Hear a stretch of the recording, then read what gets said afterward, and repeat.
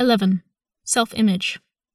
The popular image of a people changes from time to time in its history. For example, the Germans prior to Bismarck were regarded as a light-hearted and happy people, much given to beer and dancing.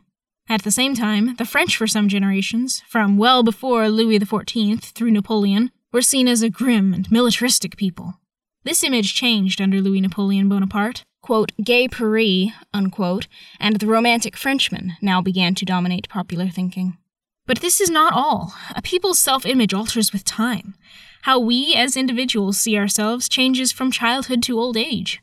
So too does a national self-image change. All this was also true of the American Indians. The different tribes had very different views about themselves and about one another. In the late 1940s, I met a Midwestern Indian who assumed that I was an Indian and confided how Nevada Indians were low class. Traveling by automobile through Nevada, he had seen drunken Indians on the streets and viewed them with contempt. Indians' self-image has varied over the generations. Something totally lacking in the older Indians was becoming more extensive. Too many Indians have come to see themselves, with self-pity, as victims.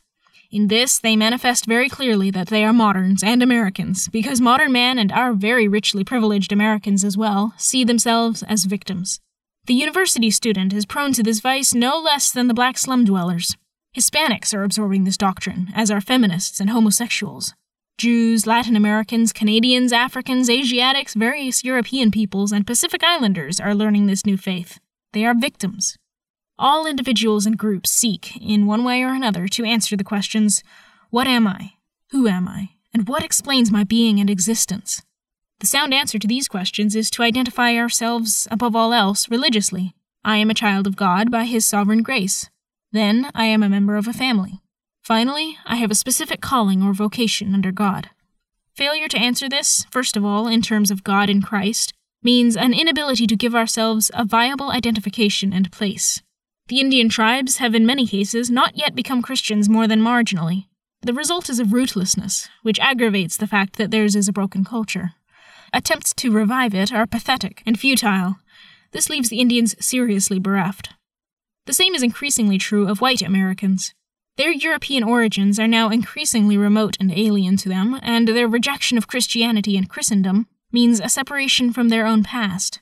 All attempts, then, to re-establish roots are exotic and superficial. It would be absurd to require or urge those of English ancestry to dress in the style of 620 or 1700, or to require Scots in the United States to wear kilts. It is no less absurd to expect Indians to return to the ways of their past. Such expectations have truly harmed the Indian. If the Indian is a museum piece, he is not a functioning member of society. We can preserve a virgin redwood forest here and there to give people today and in years to come a view of the American past. We do not have the right to do this to the Indian tribes, or to treat them as though their only place in our world is as a bit of tourism color.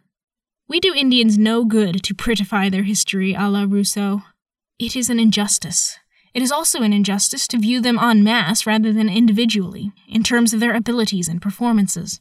We do this because we have an established image of what an Indian is. The Indian sees white men with a similar lens. A very likable and intelligent Indian, John Paradise, not a Christian, spent some time in my home trying to understand the Taibo, the white man. He subscribed to a news magazine and a daily paper, and he enjoyed reading. To him, the Taibos were a single entity.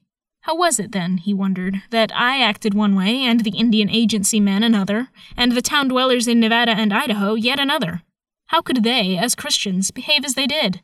John knew the Bible. Was there some other book which provided a rationale for their behavior? Throughout our discussions and until the end of his visit, he assumed that all Taibos were a homogenized unit. He assumed that Christianity was the common religion of all because they were all born into Taibo life. Are all Shoshones the same? I asked him. Are all Paiutes identical?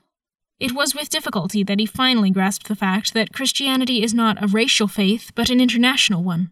He found this a startling idea, and thanked me earnestly for explaining it.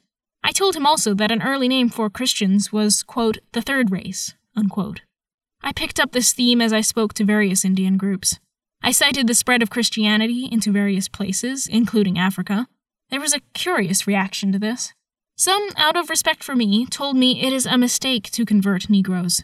To do so would discredit Christianity to Indians because Negroes were, in their eyes, quote, unworthy, unquote, of inclusion. This gave me an opportunity to stress the meaning of God's grace to all peoples.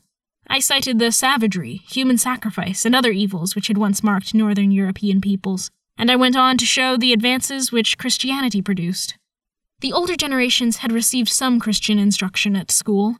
As a result, they had a sense of history that their grandchildren lacked. To a surprising degree, they had absorbed Old Testament history into their own way of thinking, and they regarded Genesis 1 through 11 as university history with echoes of it in their legends. I did not know any of the older Indians who did not believe in the Genesis account in some fashion. These older people usually had a robust sense of humor. They laughed readily and relished a good story. The Armenian stories of Nasreddin, the stupid Turk, a very wise Turk in the Turkish version, they listened to with delight. I do not mean that all their talk or humor was innocent. Much was simply lewd. But self-pity was lacking, and the notion of being victims was absent from virtually all. I am told that in recent years, Owyhee has had a very high suicide rate. Self-pity is closely associated with suicide.